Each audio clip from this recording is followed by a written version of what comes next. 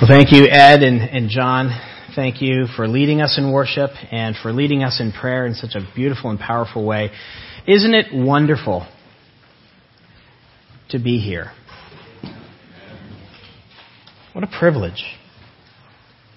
An amazing privilege we have to serve and to love our God in this way. Please open your scriptures to Genesis chapter 37. As I endeavor to lead us through God's Word. As you open there, just please bow and pray with me. Lord God, I always come to this little 2x2 area with fear and trepidation. Help me to handle your Word correctly. Spirit, give the words that I say life, because they are just words without you, Lord. In Jesus' name, amen. It's becoming a thing of the past, if you can believe it, but map legends are becoming unknown to a generation that is following. Legends help us to decipher maps.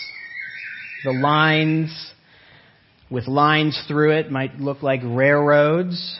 Tell us that it's railroads. Dotted lines, underground cables. Thick black lines, roads. Thick dotted lines, highways. There are symbols that help you identify cities and towers, lakes and streams. Without a legend, you might not be able to make heads or tails of a map. You can become confused, frustrated, and if you're not using the legend, you can even become lost. But once you look at the legend, you get it. You understand it. The symbols, once explained, make sense. You can find your way around in rough and confusing terrain if you use the legend. And the Old Testament can be some rough and pretty confusing terrain. We can read a passage and sometimes get totally lost in that passage unless we have a legend. Jesus gave us that legend. When he was talking to the Pharisees one day in John 5, he looked at them and he said, "You diligently study the Scriptures because you think by them you will possess eternal life. These Scriptures testify about me." What Jesus was doing is giving them and us a legend for the Old Testament. And that is the gospel of Jesus Christ. And we're going to use that legend today to look at chapter 37. Look with me at verse 1. God's word says, "Jacob lived in the land of his fathers, sojourning in the land of Canaan. These are the generations of Jacob. Joseph, being 17 years old, was pasturing the flock with his brothers. He was a boy with the sons of Bilhah and Zilpah, his father's wives. And Joseph brought a bad report to them to their father. Now Israel loved Joseph more than any other of his sons, because he was the son of his old age. And he made him a robe of many colors. But when the brothers saw that their father loved him more than all his brothers, they hated him and could not even speak peacefully to him. Now Joseph had a dream. And when he told it to his brothers, they hated him even more. He said to them, 'Hear this dream that I have dreamed. Behold, we were binding sheaves in the field, and behold, my sheaf rose and stood upright. And behold, your sheaves gathered around it and bowed down to my sheaf.' His brothers said, 'Are you indeed to reign over us? Or are you indeed to rule over us?' So they hated him even more for his dreams and for his words. Then he dreamed another dream and told it to his brothers and said, Behold, I dreamed another dream. Behold, the sun and the moon and 11 stars were bowing down to me. But when he told it to his father and his brothers, his father rebuked him and said, What is this that you have dreamed? Shall I and your mother and your brothers indeed come and bow ourselves down to the ground before you? And his brothers were jealous of him. But his father kept the saying in his mind. Now his brothers went to pasture their father's flock near Shechem. And Israel said to Joseph, Are not your brothers pasturing the flock at Shechem? Come, I will send you to them. And he said to them, Here I am. And he said to him, Now go and see if it is well with your brothers in the flock, and bring me word. So he sent him from the valley of Hebron, and he came to Shechem. And a man found him wandering in the fields, and the man asked him, What are you seeking? I am seeking my brothers, he said.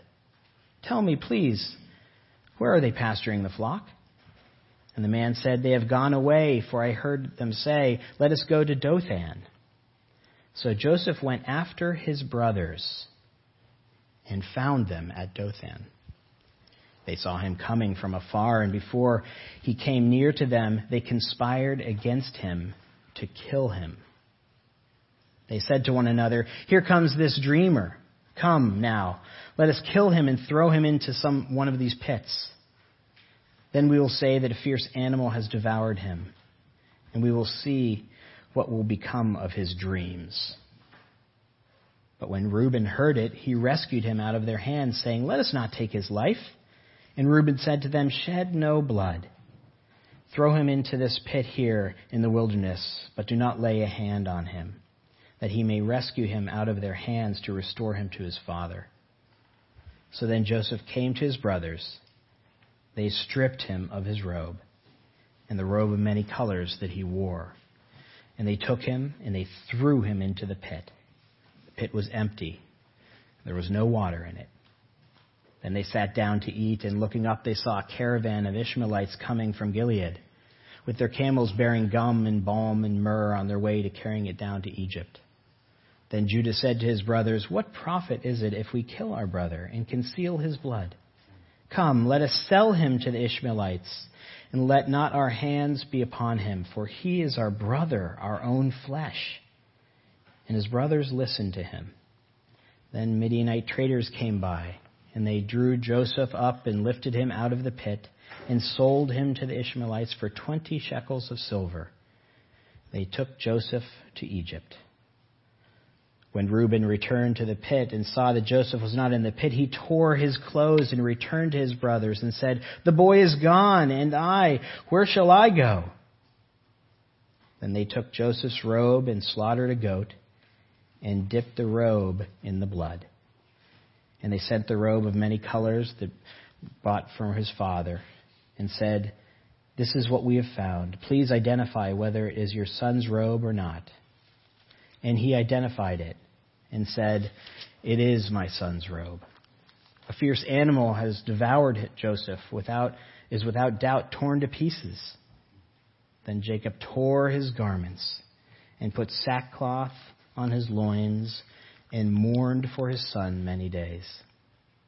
All his sons and his daughters rose up and comforted him, but he refused to be comforted and said, No, I shall go down to Sheol to my son mourning. Thus his father wept for him. Meanwhile, the Midianites had sold him in Egypt to Potiphar, an officer of Pharaoh, the captain of the guard. The eminent theologian Graham Goldsworthy, in his book Preaching the Whole Bible as Christian Literature, wrote this: All scriptures are about Jesus Christ, even where there is no explicit prediction. That is, there is a fullness of implication in all the scriptures that points to Christ. The meaning of all the scriptures is unlocked in Jesus' life, death, and resurrection. That's the legend for the Old Testament. Genesis chapter 37 is absolutely saturated with the gospel. As I read through that chapter, I hope you were picking up on it as I was reading. And right from the start, we see the theme of a favored son, don't we? Right out of the gates, a favored son. Now, with chapter 37, we're starting into the 10th and final section of Genesis. You notice there in verse 1 it said the generations of. There have been 9 others. This section that talks about Joseph will take us all the way to the end of our study together. It is by far the longest, and it concerns Jacob's 11th born son, Joseph. And his story will just take up the rest of Genesis. Right here we're introduced to him. He's 17 years old. And the first thing we notice about him, the first thing that is told to us about him, pretty obviously, is that Joseph is the favored son, right? He is the favorite. He is the darling of the family. If you look at verses 2 through 4, twice you'll see there in that text that it pulls out there and it calls out that Joseph was Jacob's favorite son. And that the brothers absolutely knew this. This was not a secret in this family. This is the generational sin of Abraham's family, isn't it? If you've been here while we've been going through Genesis, you have seen this again and again and again, haven't we? We saw it with Abraham, who loved Isaac most, right? To the detriment of Ishmael. We saw Isaac carrying on this generational sin by loving Esau more, and Rachel loving Jacob more, and the destruction that it caused in that family. And here we see Jacob carrying on this dysfunction, not only loving Rachel more than Leah, his wives, but loving Joseph more than all other brothers, all other sons. And we see the evidence of this favoritism right in the beginning, with Jacob making him this ornate robe. It's translated coat of many colors, or it can also be translated long-sleeved robe. Now, a lot of ink has been spilled over what does that mean. But I think we can take 3 steps back and we can say for sure Jacob was showing everybody that he favored Joseph. This is the son. This is the apple of my eye right here. And I want you all to know it. Now, the chapter is not about favoritism. That's not the main thrust of this chapter. We can certainly see the fruit of favoritism here. We see it in Abraham's family all along. On the one hand, it puffs up, doesn't it? We see that throughout the generations and here with Joseph. It makes him proud. It gives him hubris, feeds his hubris. And on the other hand, it embitters and angers, doesn't it? You see that here with the brothers. You saw that with Ishmael. You saw that with Esau. To the point where the brothers here, it says in verse 4, could not even speak peacefully to him. They couldn't say one kind word to him. In verse 11, it says that they were jealous of him. In verse 5, it says they hated him. In fact, it says it twice there. And in verse 18, we see this hate coming to full flower where they conspired to kill him. That is the fruit of favoritism right there. Whether it be in a family, in a church, on a job, that's the fruit of favoritism. It causes bitterness and envy and rivalry and hatred. So this is the theme that has been running through Abraham's family. And the role of all favorite and firstborns in Scripture is to prepare us for the ultimate favored and firstborn son in Scripture, and that is Jesus Christ. That's how this legend helps us to read the Old Testament. That's how this legend helps us to understand this passage. That Joseph's favoritism, even though sinful, is actually helping us to see Christ in the coming one. John 3:16 tells us that God sent not just his favored son, but his one and only son. His only begotten son. The second person of the Godhead. And God the Father showed his love for him, if you remember, in Matthew chapter 3 when Jesus goes down into the Jordan to be baptized and he comes back up and a dove, the Holy Spirit comes down on him and everyone hears the voice from heaven. Everyone hears this voice. And what does the voice say? He wants everyone to know that this is my Son, whom I love, in whom I am well pleased. He wants the world to know that. So the story is of a favored son who is given lordship over his family. A favored son who is given lordship over his family. That's the second gospel theme here, and that's what we see in verses 5 through 11. In verses 5 through 11, we see the lordship. This is meted out in the dreams. First of all, you see, he tells them of the dream of the sheaves, where they're binding sheaves in the field, and he binds his sheaf, Joseph does, and the brothers bind theirs, and his sheaf stands up, and their sheaves come and bow down to his, and he tells it to his brothers. The second dream that he's given is he's apparently there, and the moon and the sun are there, and the stars are there, and they bow down to him. Now here we get a glimpse into the effects of favoritism on Joseph. I don't read Joseph personally as a very positive character right here. I think what we're seeing here is his hubris. Imagine telling your parents this. Imagine telling your brothers, oh, by the way, I'm great and you're going to bow down to me. Try doing that in your family today. So you're seeing the fruit of this favoritism. Yet we know, if you know Joseph's story, you know that both of these dreams foreshadow what will come in the chapters ahead of us, don't you? After Joseph is sold into slavery down in Egypt, he rises by God's grace to the second in command to Pharaoh. And when a famine grips the land, his family comes down and indeed bows down to him. So it's foreshadowing something that is actually true. And these dreams foreshadow not only Joseph's preeminence in lordship, but using the gospel legend, it foreshadows Jesus' lordship and preeminence. You know this text as well as I do in Philippians 2, where it talks about, first of all, his humility and then his exaltation. Starting in verse 6, who, Christ being the very nature God, did not consider equality with God something to be grasped, but made himself nothing, taking the very nature of a servant, being made in human likeness, and being found in appearance as a man, he humbled himself and became obedient to death, even death on a cross. There is Jesus' humility.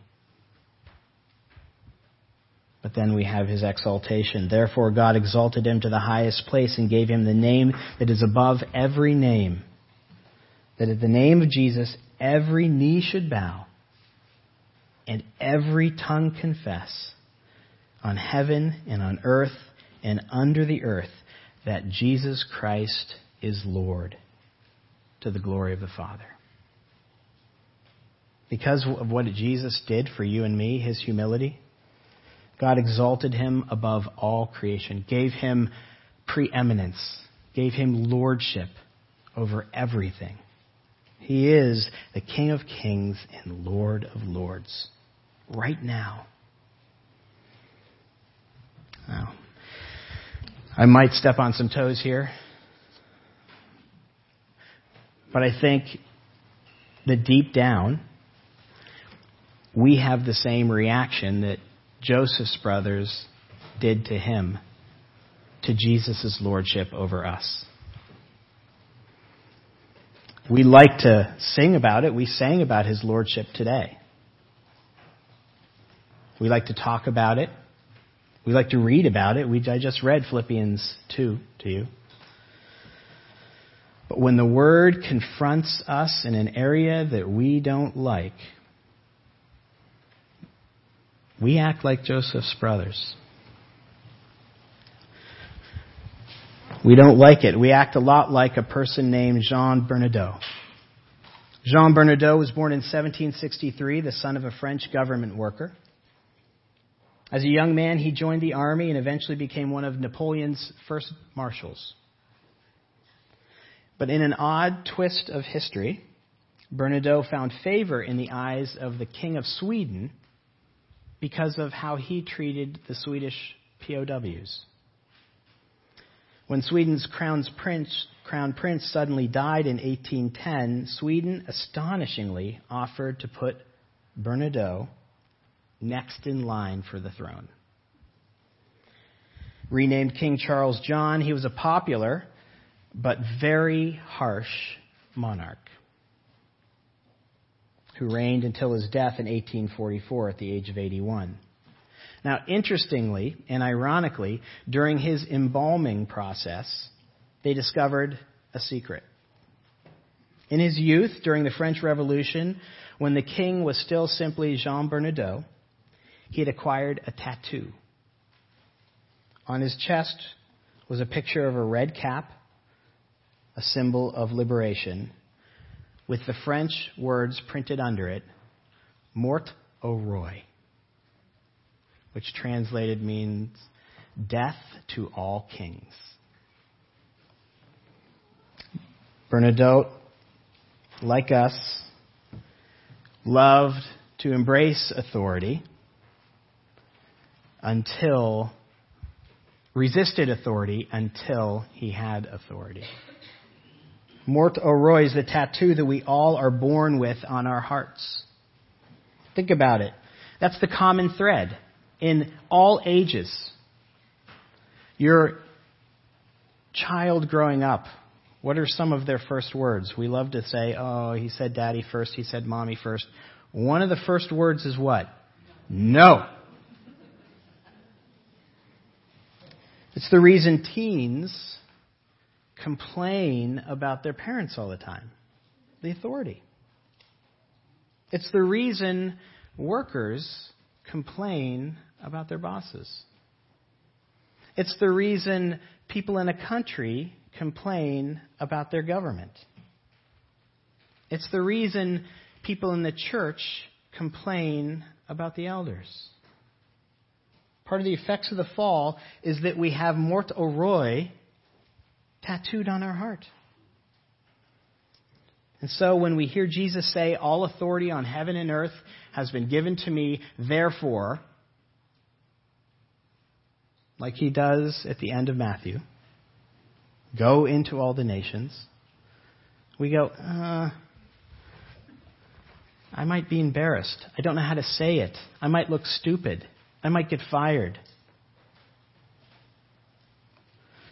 When we read in Scripture that tells us that you are not your own, you are bought with a price. That's the Word of God. Do you believe that? And if you do believe that, do you believe the implications of that in your life? That Jesus is not just your Savior, but He's also your Lord, your Master. And by the way, the Greek word there, bondservant, is actually, doulos, is actually the word slave. We are called slaves of Christ. And we chafe against that. And it shows up differently. If you're here today and you can see yourself not a Christian, I love that you're here. I love that you're sitting here and listening to this. And I encourage you, come back as much as you want. But I want to be presumptuous and say that if you're sitting here and you're not a believer, I might know some of the dialogue that goes on in your heart in regards to Christianity. You think that Christianity is just a bunch of rules that is constraining. And why on earth would anyone want to actually put themselves in there? That religion sucks all the fun out of life. Or in questions like, why would I even want to put myself under any authority? Whether it be Christ's authority or the church's authority. Or maybe the dialogue that goes on in your heart is, what right does anyone have to tell me what to do? Or in expressions like, I'm the master of my own life. Or freedom is being yourself without having to ask permission. Now, if you're a believer, some of the dialogue that goes along in your heart might be a little different. But the tattoo is still there. We bristle against authority when the Word confronts us on something that is near and dear to us.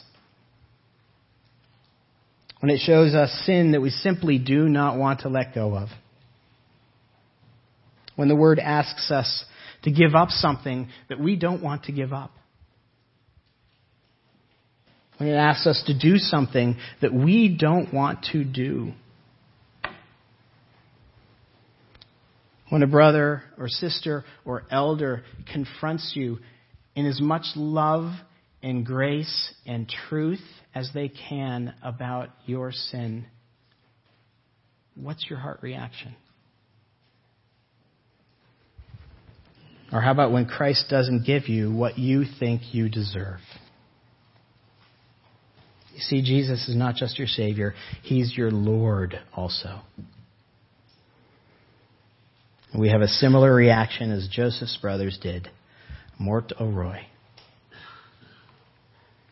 Yet Jesus still came, even though that's how we treat Him. Jesus still came to seek and to save.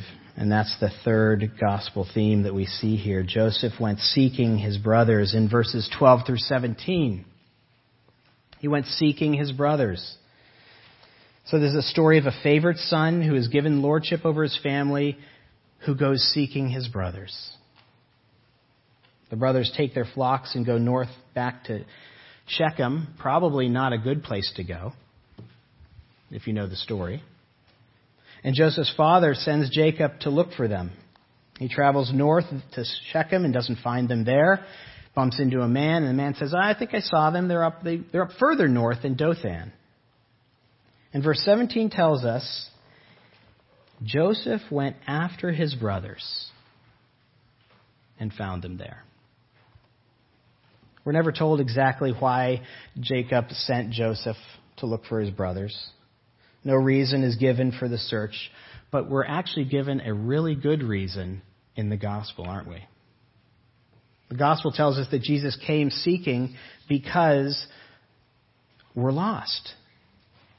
We're spiritually lost. Jesus came to earth because we're lost. Getting lost geographically is usually only temporary and has little consequences. But the Bible speaks of being spiritually lost. It has terrible consequences and is very serious. According to the Bible, being spiritually lost means being without God for your guide. So you're left to your own devices, your own wisdom. You're left to figuring things out for yourself. Have you ever gotten to a place where your own decisions have just made a train wreck of your life? And so the consequences of living a spiritually lost life are serious and they're not temporary. Scripture talks about lostness in eternal means. Eternal separation from God. Eternal torment and pain. Eternal aloneness. On July 4th, 1854, Charlie Peace, a well-known criminal in London, was hung. When Charlie Peace was marched to the gallows, a priest read these words from the Anglican prayer book.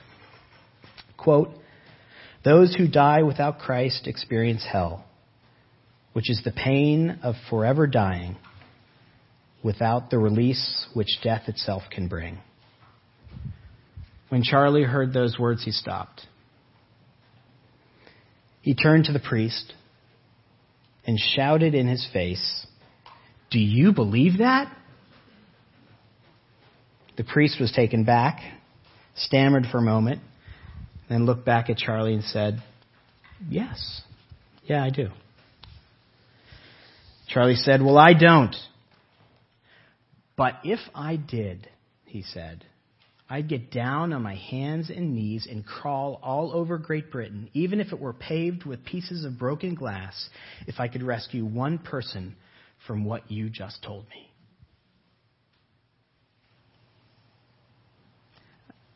That's exactly what Jesus Christ did for us. In Luke 10, he tells those there that he came to seek, the save, and the lost. And at the end of his life, if you know the gospel story, at the end of his life, after being tortured and spit upon,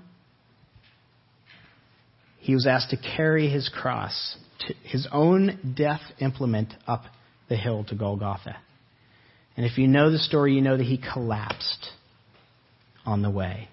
And Simon of Cyrene had to carry the cross the rest of the way. He literally was on his hands and knees, willing to bear your and my punishment.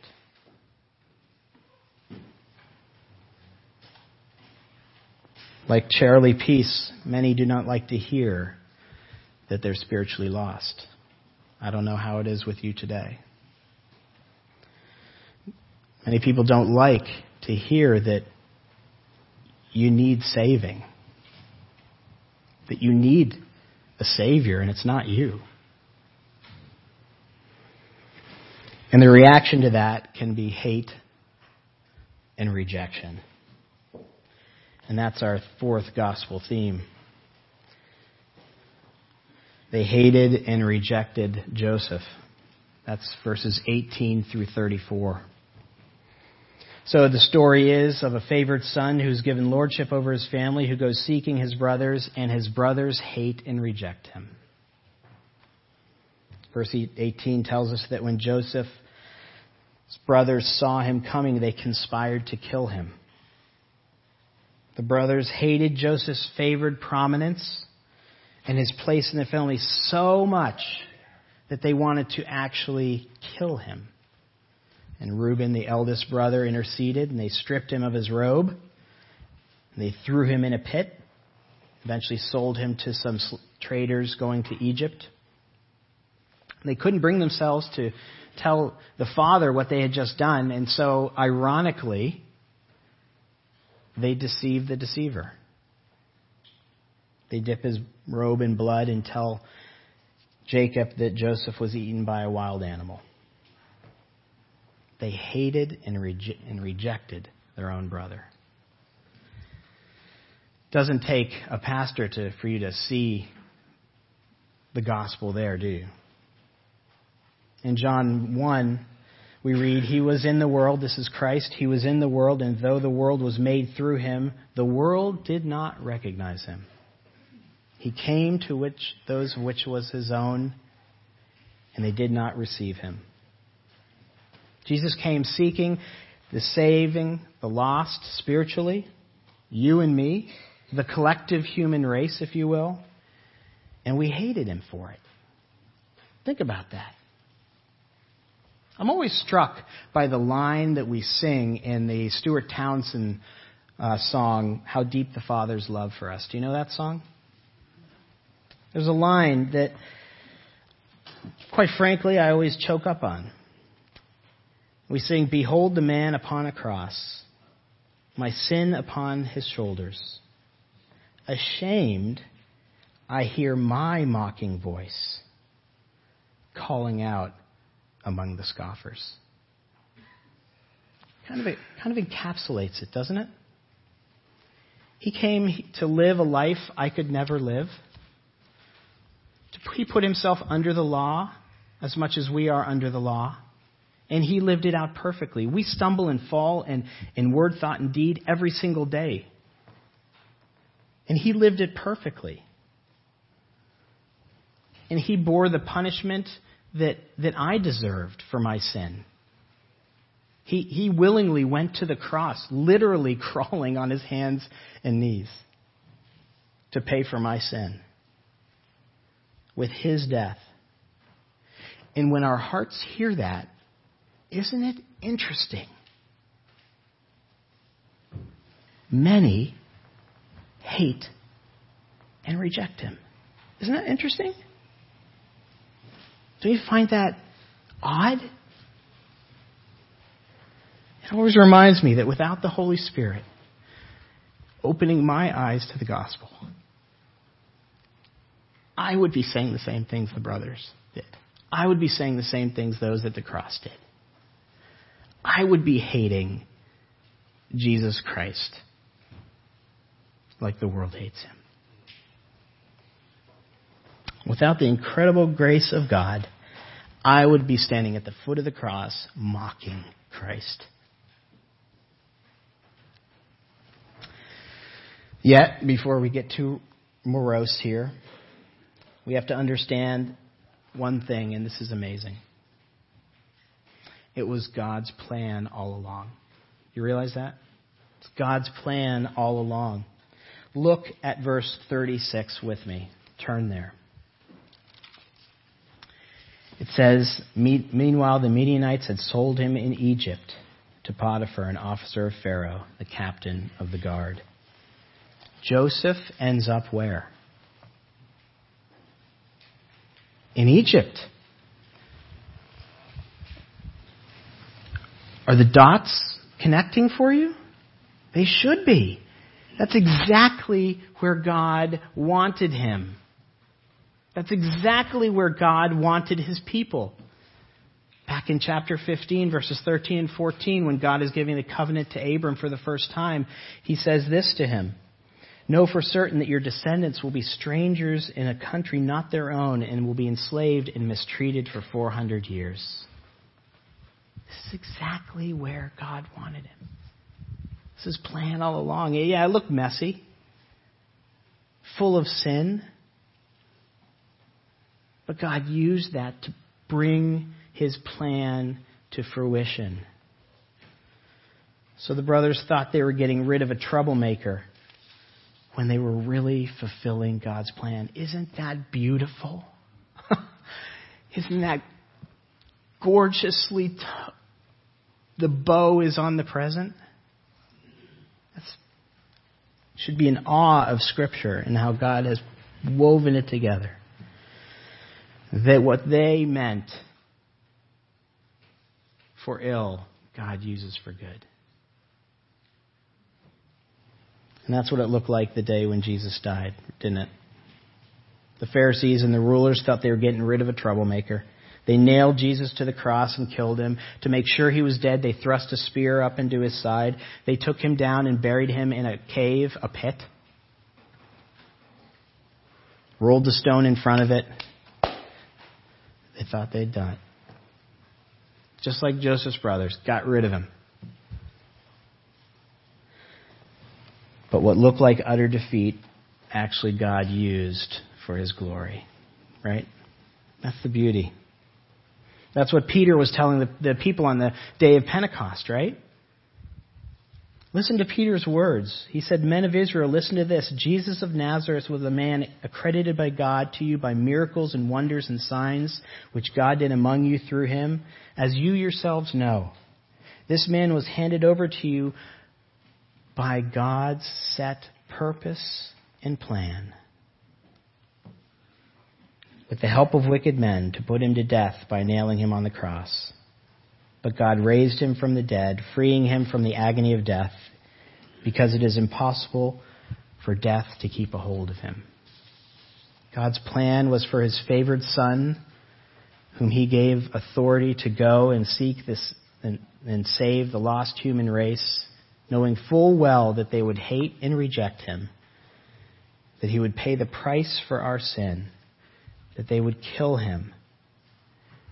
And like Joseph rising second in command in Egypt, Jesus would rise from the grave and take his place at the right hand of God. I think Graham Goldsworthy's right.